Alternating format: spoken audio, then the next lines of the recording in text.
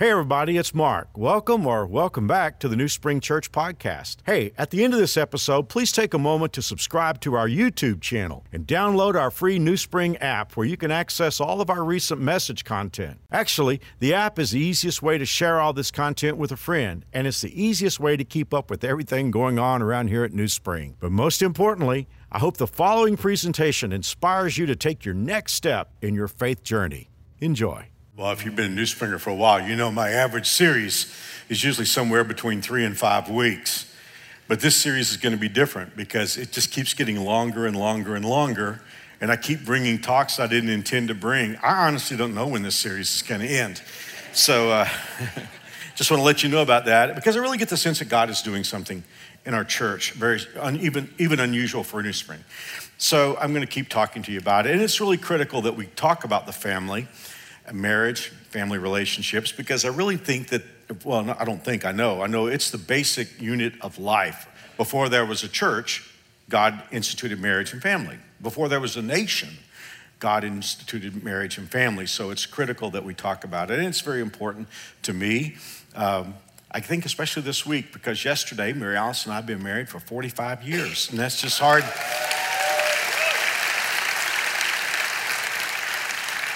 It's hard to imagine, and poor Mary Alice, although she wouldn't feel that way, but we got married on Saturday. Yesterday was our anniversary, so it felt kind of funny because it was on a Saturday that we got married. And the previous Saturday, I'd been called to my first church. So all 45 years, Mary Alice has been a pastor's wife. There never was a day of marriage that she wasn't a pastor's wife, but she's been so good-natured about it. And it gives me a chance just to share my heart to you. I just want to say thank you to you as a church for two things especially. Number one, in all the years that I've been here, in all these 37 years, you've always let me know that you wanted me to put my marriage and my family first. And not every church does that. And I owe you an infinite debt for that. And then secondly, you never made my family live in a glass house. You let us be real people. And again, I owe you more than I can possibly thank you for because you've allowed me to be a real person. And it just means so much to me. And I have the privilege of serving the greatest church in America. But I will say this series is going to take a little while because we have a whole lot to talk about. Now, the reason why this series is different, and in these 37 years, I think the first series on the family I did was 35 years ago. And many of those series, it was like advice. We would talk about things like conflict resolution, communication in the home, roles of family and marriage. And those are helpful things. I don't know that we're going to get into that very much in this series because what we're looking at here is a whole new way of living. And it's what I love about it, it's very simple. There's really one principle. Now, there are a lot of applications for that principle. I mean, if you want to think of it in metaphorical terms, it would be like this principle is like the Christmas tree. And the applications are like ornaments that you're going to hang on the tree. And I'll help you with some of it. But like today, I don't even know that this is a sermon. This is just kind of a workshop. And I'm going to give you the tools, or I'm going to give you the basics, and then you're going to take this and apply it to your life. And one more thing I want to say before we go any further, because somebody could say, Mark, I'm single. I'm not married. I'm not dating. I'm not sure what the future holds for me. I want you to know this principle is solid gold no matter what your life circumstance is. I mean, single or married, you can take this principle to work with you tomorrow. You can take it to interact with total strangers, and it will revolutionize any relationship. It's just that big. It simplifies life. And here is the principle, and I know if you've been with us since Mother's Day, you've heard me start every sermon with this verse, and I guess I'll keep doing it throughout the series. And here is the verse, Galatians chapter 6, verse 8. The one who sows or plants to please his sinful nature, from that nature will reap destruction. The one who sows to please the Spirit, from the Spirit will reap eternal life. Now, if you are a Christ follower, and I know I've shared this with you before, but I understand every week there are new travelers coming among us, so I just kind of want to give you a touch of review. If you're a Christ follower, you have two operating systems inside of you. One system, the Bible calls the flesh. It doesn't mean the skin that you have. The flesh is just a term for the old nature that we inherited from Adam. When Adam sinned, he passed on the sin nature to all of us, every human being. This is why, ladies, you're going to love this. This is why Jesus had to be born without a human father, because it is the father who passes down the sin nature. And every woman said, amen. You knew that, didn't you? The only problem is all of us have one, male or female. Okay. So here's the deal. We have that operating system within us. It's bent toward doing the wrong thing. Nobody has to coach us to do the wrong thing. If we follow our natural impulses, for the most part, we'll wind up doing, saying, acting in the wrong way. But when you accepted Jesus Christ, you got a second operating system. And this is always a challenge for me to explain, because the second operating system is a person. He's much more than just this nature, this compulsion that we inherited. When you accept Christ as your Lord and Savior, God moves inside of you through the person of the Holy Spirit. So if you're a Christ follower, you have both the old side of you that is bent toward doing the wrong thing, and you also have God himself living inside, which is why oftentimes we feel pulled in separate directions. It is why you have this long discussion in the Bible about the conflict between the flesh and the Spirit. If you've come across that in the book of Romans 6-8, you know clearly what we're talking about now. It is why Christ followers can do some stuff that is so bad that we wonder, how could a Christ follower do that? And never forget this, New Spring. You have a part of you that's not redeemed. You have a part of you that's not going to heaven. Thank God. In fact, losing that dark nature is why we have to either die or why we have to be changed at the rapture. That part of you, and isn't that great to know? I mean, I think I shared this in one of the devotionals that I read, and I've had pastors contact me throughout, from the nation who read this devotional. I said, one of the questions I've been asked through the years is, will we recognize our loved ones in heaven? And I said, I think we'll be at least as smart in heaven as we are here in the earth. But I said, the one person I'm going to have a hard time recognizing is me.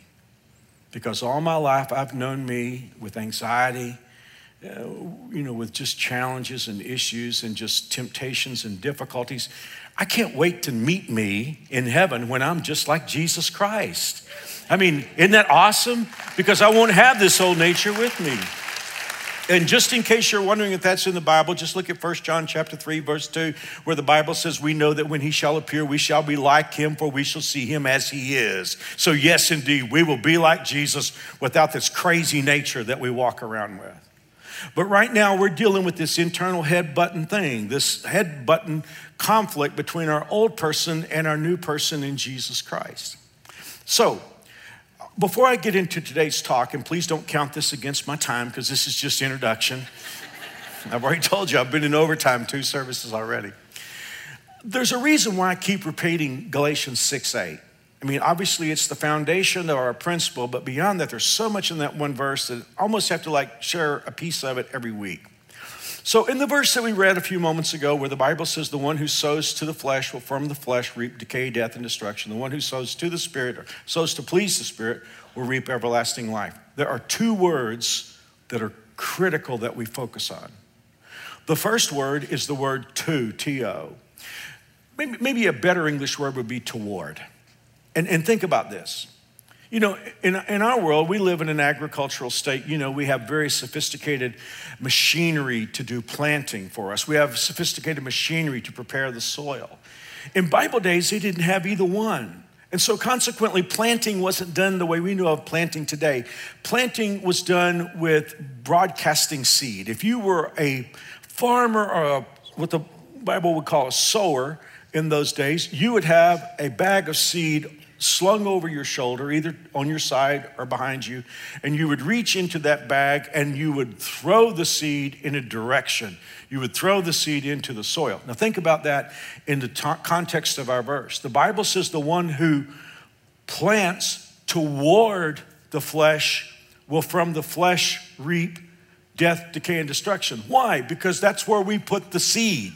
We put that in our soil, the soil of our life, and we threw it in the direction of our impulses. But the Bible says the one who throws the seed toward the Spirit will reap life. Now at that point, it's kind of existential. Here's where it's going to get real practical. It's the second word. The second word is the word please. Because the Bible says the one who throws the seed to please his dark side. That's where it gets real practical.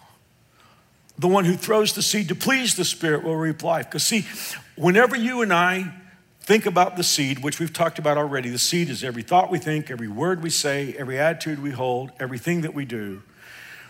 We are going to throw those words, actions, thoughts, and attitudes. We're either going to throw them in the direction of what our dark side feels like doing, saying, thinking, feeling, or we're going to throw that seed to please God. What does God want me to say? I mean, in practical terms. And we need to unscrew the halo starting with me.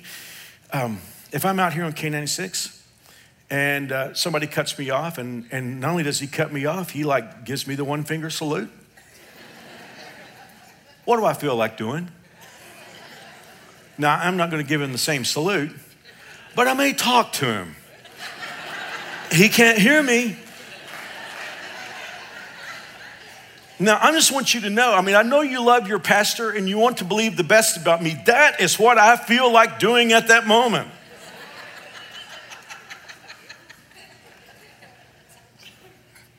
And you know what I could do? I could throw that seed toward my feeling. But then I could think, what would God want me to do? Hey, I don't know, maybe he's having a really bad day. Maybe somebody cut him off. What if I pray for him? What if instead of yelling at him and talking about how, what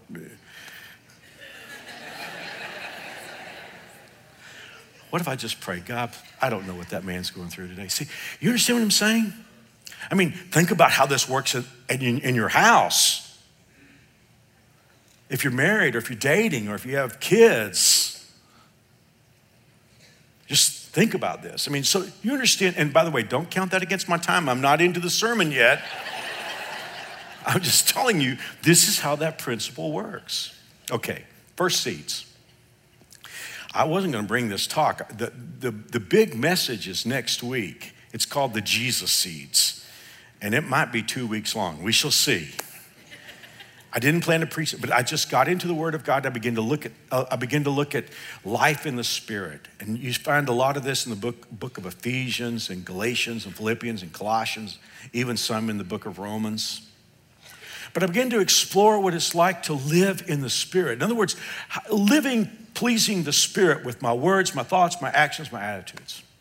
So before we get into those first seeds, let me show you what life in the Spirit is like. I'm going to spend most of the time today in the book of Ephesians chapter 4 and chapter 5. So if you have a Bible, if you have an electronic device, check out Ephesians chapter 4, because this is where life in the Spirit begins, okay? Ephesians 4:22. Put off your old self, which is being corrupted by its deceitful desires. What is your old self? It's what the Bible calls the flesh. It's the dark side. It's still in you, and God is talking to Christ followers here. God is saying, put off your old self. This is like clothes. Now, here's the thing about your spirit, your dark nature and my dark nature. The Bible says it's being corrupted by its deceitful desires. That's interesting. Deceitful desires. Okay, this is getting real practical for a moment. Let me ask you a question. Do you ever have your dark side give you an impulse, and in that moment, you say something that an hour later you're like, why did I say that? Why did I say that to the person I love the most in the world? You see what I'm saying? In other words, you have a desire, but it's deceitful. In other words, when that desire came to you, it didn't tell you what the price tag was for that. And we look back and we ask ourselves, what is the question we ask? What was I thinking? Well, it's because the desires that we have from our old nature are deceitful. So the Bible is saying, take it off. You got to decide what you're going to wear. This morning, you decided what you were going to wear. I guess you decided. I decided on this. I'm not sure why. I just went to my closet and said, guess I'll wear white jeans and a blue shirt. And the Bible is saying, you got to decide what you're going to wear today. Are you going to wear the old nature? Well, let's read the rest of this. And I want to just take this gradually. Verse 23 says, be made new in the attitude of your minds. I could preach the rest of the message on this. Because what the Bible is talking about here is accept your new identity in Jesus Christ. Ladies, if you're a Christ follower, what does the Bible say you are? The Bible says you're a princess. You're a daughter of God. You're a joint heir with Jesus Christ. You're going to live forever. God says in his word that you are innocent in his sight. You got to get up in the morning and decide, I'm going to accept my new identity in Christ, not the identity that I inherited from Adam. I mean, if I go by what I feel like, well, I'm this and I'm that and I've done this and I've done that and I'm bad at this and I've got all these problems. And you know what? If we accept that identity, guess what we're going to do? We're going to put on the old person because that's what we feel like. But the Bible says, put off their old person, accept your new identity in Christ. You're a princess of God. You're a prince of God. You want to behave like a princess. You want to behave like a prince. And you want to put on your new person in Jesus Christ. I got ahead of myself. Verse 24, put on the new self created to be like God in true righteousness and holiness. Now, you know, a lot of times when we're reading the Bible, we find that word like righteousness and holiness. It's like, well, these are a couple of synonyms that God just threw in there. No. This is important. Righteousness is about me being right with you. Righteousness is me being right with Mary Alice. Righteousness is horizontal. Righteousness is being right with our fellow man. The Bible tells me, Mark, if you will put off that old nature, if you will accept your new identity in Jesus Christ, that you're a prince of God, and you'll put on the new nature and you start thinking about talking and acting and thinking to please the Holy Spirit, God said you will be right with your fellow man, you'll be right with people, and then you will have holiness, you'll be right with God. Big stuff. Life in the Spirit. Okay, I'm finally getting to the sermon now. Did we start the clock? First seeds. Stay in Ephesians chapter 4. Ephesians 4, verse 25, therefore, rejecting all falsity and being done with it, let everyone express the truth. Now, I don't know if this is up on the iMac behind me, but in my notes, there's a word underlined. It is the word the truth. That's very important in 2022 because people have come to believe that we have now my truth. My truth. That is 6 inches on the other side of certifiably insane. There is no such thing as my truth. There is no such thing as your truth. That was a thought dreamed up by the crazy people of this world. I mean, for one thing, if you want to know how crazy it is, if you're going down to the courthouse and you got to go up and testify, try that on the bailiff. Do you swear to tell the whole truth, nothing but the truth? You're like, well, I'm going to tell my truth. Boys and girls, can you spell perjury? No. This is where a great harvest starts. And you know what? If you skip this one, the rest of them won't work. Truth. First seed, truth. Now, can we all take a breath and admit, starting with your pastor, that this isn't easy? You know, because, I mean, if someone asks us, do you tell the truth? We would say, yes, I tell the truth. And then under our breath, we would say, generally. Right? I mean, it's always been hard for God followers. I'm talking about heroes. This truth thing has been a challenge. I mean, what did Abraham say about Sarah? She's my sister. Jacob told his daddy, I am Esau. We saw David last week. Peter, I don't know the man 3 times.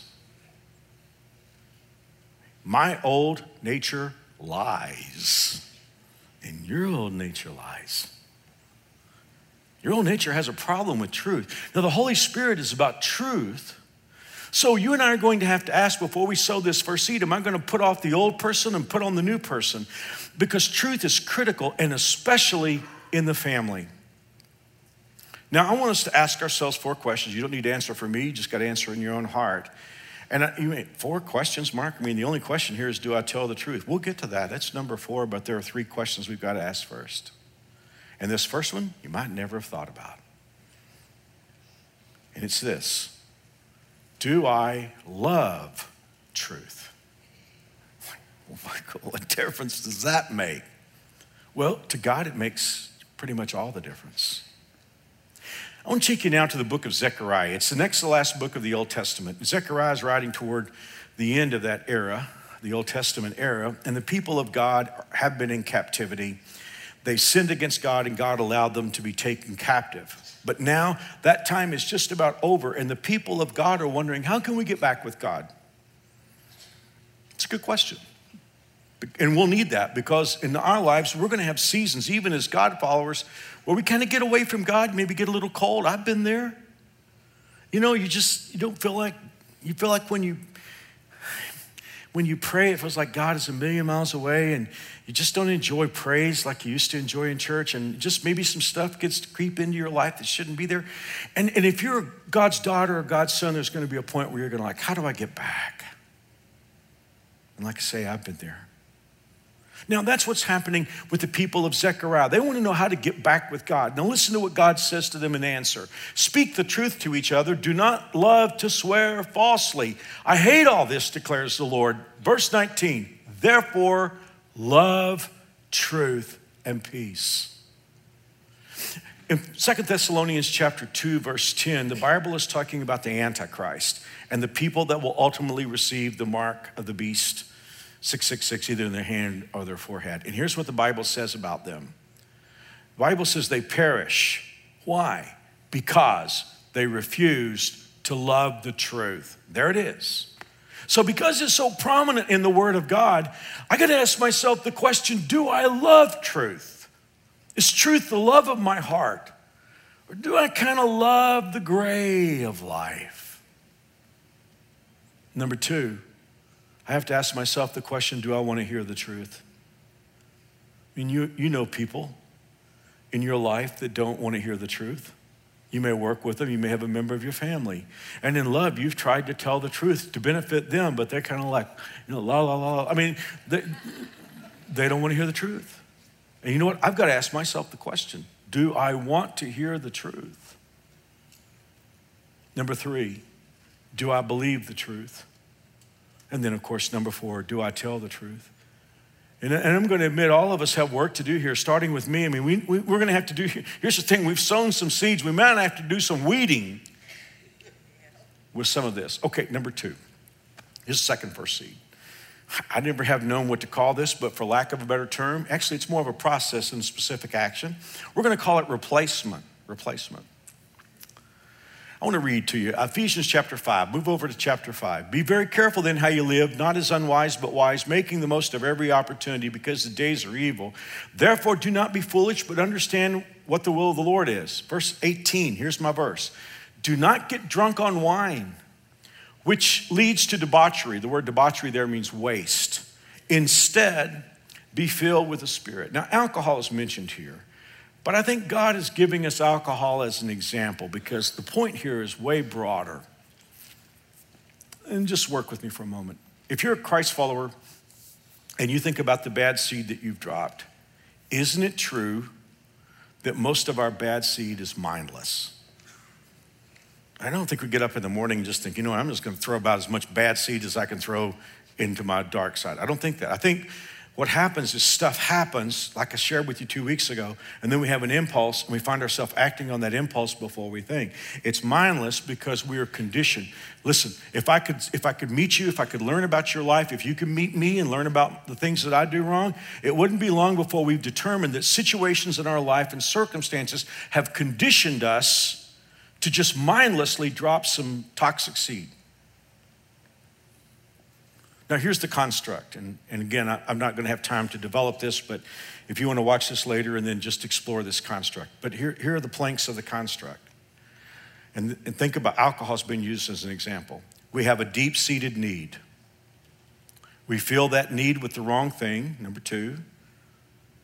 Number three, we repeat that behavior and become conditioned to it. Number four, and here's where the real danger comes, we develop an appetite for it. And then after we develop an appetite, we lose sight of that need that started the whole process in the first place, and we're just seeking to fulfill that appetite. Now, someday I'll do teaching just on that construct, but that's how alcohol abuse works. There's a deep-seated need, fill it with the wrong thing, and then after a while we develop an appetite, and then we forget about that deep-seated need. It's just an appetite for the alcohol, and then people abuse it. I mean, here's the thing. Do you remember the first time you tried the taste of it? How does anybody ever develop an appetite for that? But you understand how it works. Now, here's the thing. Alcohol was used, but you can take anything you want to take that's a dark seed and apply it to that principle. I mean, it's just anger. And isn't it true that a lot of people that we meet are packing heat? I mean, just normal people. And yet, it's like they have all this steam building up inside of them. Something just sort of pokes that steam and whoosh, out erupts this geyser. And you're like, that lady looks so normal. And that guy seemed like a nice guy, and now he's Godzilla. Okay, here's the thing. What happened was there's a deep-seated need somewhere. Anger began to fill that need. And eventually in time, that person now has an appetite for anger. It's true for jealousy, perpetual victimhood, addiction to electronic media. It's just stuff we try to fill our empty hurting place with. But here's the real point here, and this is what I really want you to get. Most Christians fail because all they try to do is stop the bad stuff. And their focus is on stopping the bad stuff, stopping the anger, but they remain angry. They want to stop the addiction, but they stay in bondage to that addiction. See, look at our verse again. The Bible says, do not be drunk with wine, which leads to debauchery. Instead, be filled with the Spirit. The word that stands out to me there is the word instead. Because you see, if all I try to do is stop what's wrong and I don't replace it with something that will fill that empty hurting spot inside of me, I'm going to stay in bondage to that dark side. I'll find myself going back to it. Jesus gives us an extreme example, but it's the principle. Jesus talked about a guy that had a demon inside of him and the demon leaves. Listen to what Jesus said. The evil spirit says, I will return to the person I came from. So it returns and finds its former home empty, swept, and in order. Then the spirit finds 7 other demons more evil than itself, and they enter the person and live there. And so that person is worse off than before. What Christ is saying is if we empty a spot of us, inside of us, that's filled with the dark side, and we don't fill it with something different, if we don't replace that anger, if we don't replace that jealousy, if we don't replace that dependence on substance with something that is a seed that's sown to the Spirit, we'll be worse off than before. You say, well, Mark, what do I replace it with? Okay, these next 3 seeds, and I'll give them to you real quickly because we're pretty close to being at the end of the service. These are some great replacement seeds. Here's seed number 3. And I got to be honest, in the essence of full disclosure, everything I've taught in this series, this one is really working in my heart. And I just want you to know, just because I preach this stuff doesn't mean I'm good at it. It's just true. And I don't get any discounts because I'm a pastor. I have to obey just like you have to obey.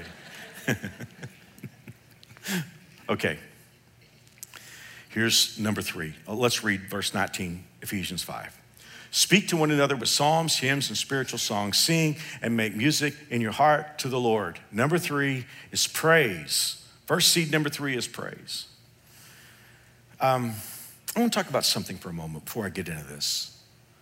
Some of you think that you really struggle with praise. You come in here at New Spring and you see some of us lift our hands and, very, very, very expressive in praise, and you're like, I don't know that I feel that. And you think, I'm not good at praise. Praise doesn't come easy for me. Well, it's really important that we don't confuse praise with the expression of praise. They go together.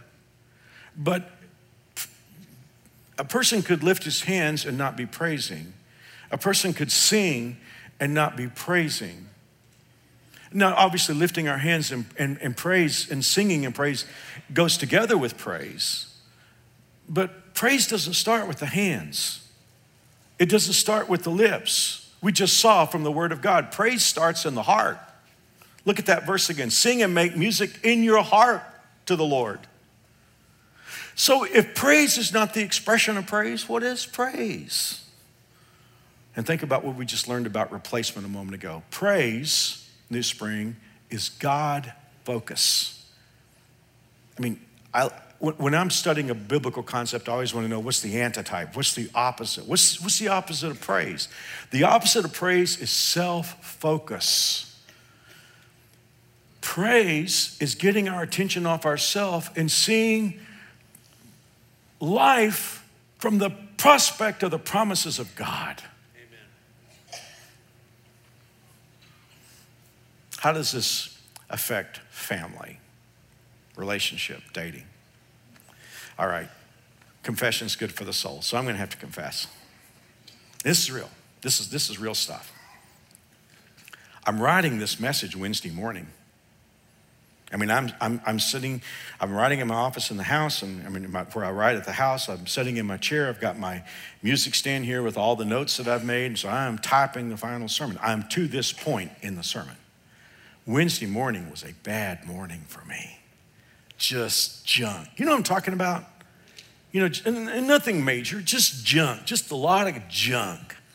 Problem over here, problem over there, and I'm thinking about how it affects me and what am I gonna do, and I'm unhappy about this, and I'm unhappy about that, and I'm worried about this. You know what I noticed? I noticed that attitude that I was developing was actually being kind of cast on Mary Alice's day. Wasn't her problem, but I'm complaining about this, and I'm unhappy about this. And I'm looking at what I just saw here, and you can imagine how convicted I felt because I'm typing on a message. I'm going to talk to you about praise, and I'm having a really bad morning. So you know what I did? I mean, before I start preaching to you, this message is working through my own personal fabric. I thought, well, if I'm going to suggest this to New Spring, I better start obeying it myself. And I started getting my attention off me.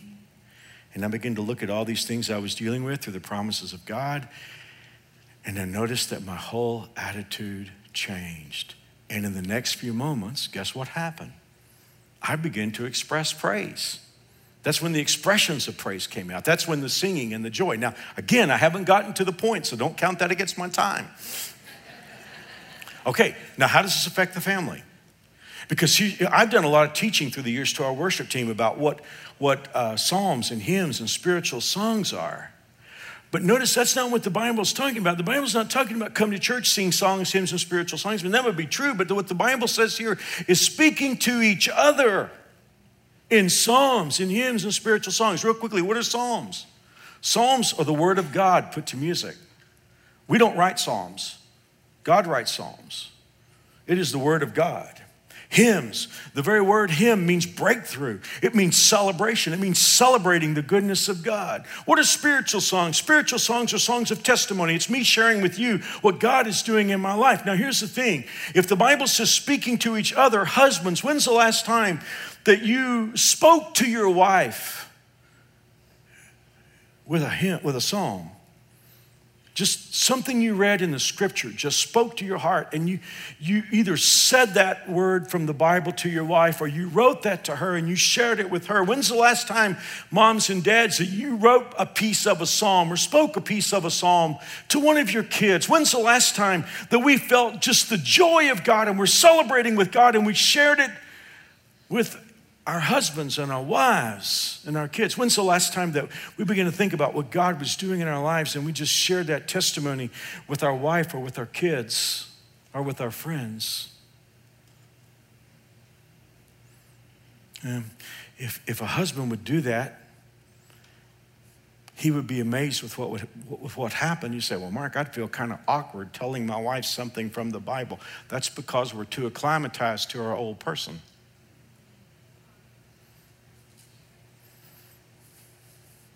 Better yet, where's the husband and wife who will both do this together?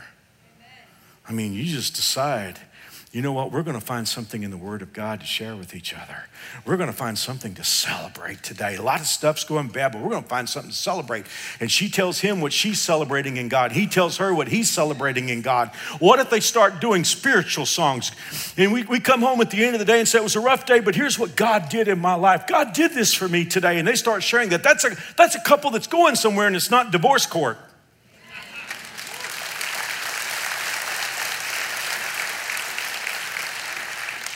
You might have to put your smartphone down. Number 4, giving thanks to God the Father for everything in the name of our Lord Jesus Christ. Number 4 is gratitude. By the way, psychology is on top of this too. It's not just the Christian community. Psychology is telling us that one of the ways that we can counter depression in our lives, and it's not that, I'm not saying that we shouldn't take medication because medication can have great benefits. I'm just talking about one of the things that all of us can do to enhance our emotional well-being is to be thankful. I mean, this comes from the Bible, it comes from science. If the opposite of praise is self-focus, the opposite of thanksgiving is complaining based on entitlement. And that might tell us why we have such an unhappy nation today, because we have such a sense of entitlement. The Bible tells us to be thankful in all things. And obviously there are a lot of things in life that are bad, that are not God's idea. But the reason why we can be thankful in all things is Romans 8 verse 28 tells us in all things God works for good. It doesn't say all things are good. It's just all things that happen in our life, God is working in it. And now number 5, the Bible says submit to each other out of the reverence of Christ. And this is a big one in the home. What does submit to each other? It just means meet needs. Meet needs. Whenever I think about submitting and meeting needs, there's a story from the Bible that just comes to me. There are 13 guys on a hot April evening. They've been walking on the dusty ground in Judea, and they're going to have a meal together in a room. And all those pictures that we see in Christian art, a lot of them are not right because it shows these guys sitting at a table. That's not how people ate in those days. There might be a little short table on the floor, but people ate in those days by lying on their side, in a semi-reclining position. When you got 13 sweaty guys in a room, it's not very genteel, but somebody's feet are going to be right by your face. And nobody was washing the feet. After all, I guess they should have washed their own feet, but ladies, you know how men are. And they didn't. And you know what happened next?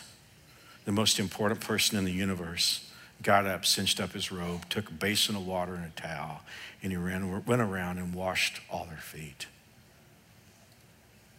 Now, through the years, I've met people that they had kind of a thing. They wanted to actually wash feet. And there's nothing wrong with that. I guess it's just not what Jesus had in mind here. Because we don't walk on hot, dusty roads in Judea. We drive Toyotas and Fords. And we wear shoes that are closed. And we have showers. No, that's not what we need today. Washing feet means I put your needs ahead of mine. This is really important in the family because it's a seed. You're like, well, my wife doesn't deserve me doing. Wait. Are you sowing your seed in your wife's soil? Are you sowing it in your soil? Do you want a blessing? You're like, Mark, I have teenagers. I know.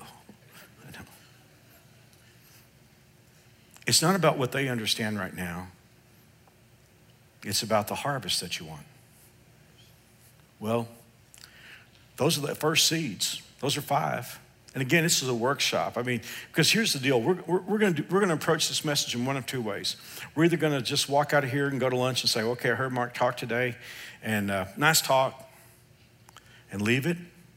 Or are we going to recognize this has absolutely nothing to do with Mark?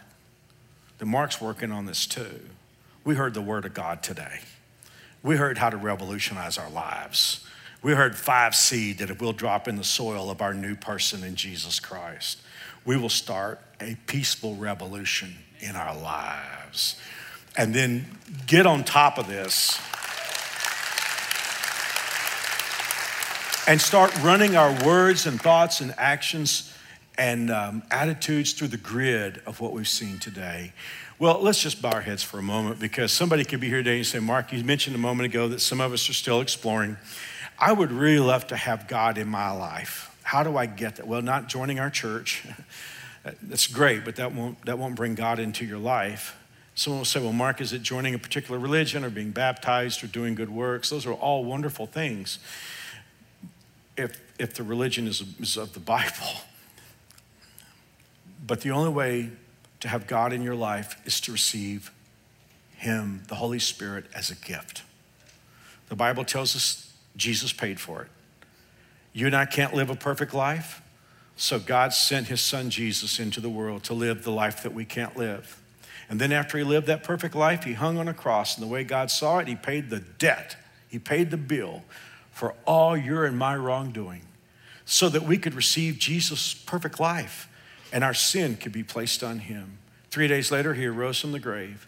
And here's what the word of God promises, that any man or woman, boy or girl, who will invite Jesus Christ in, believe that he died for them, believe that he rose from the grave, and ask to be forgiven and restored, can be forever, for eternity saved.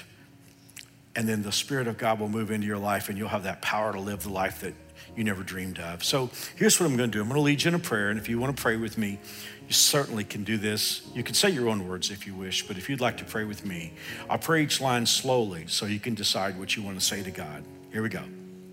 Dear God, I am a sinner.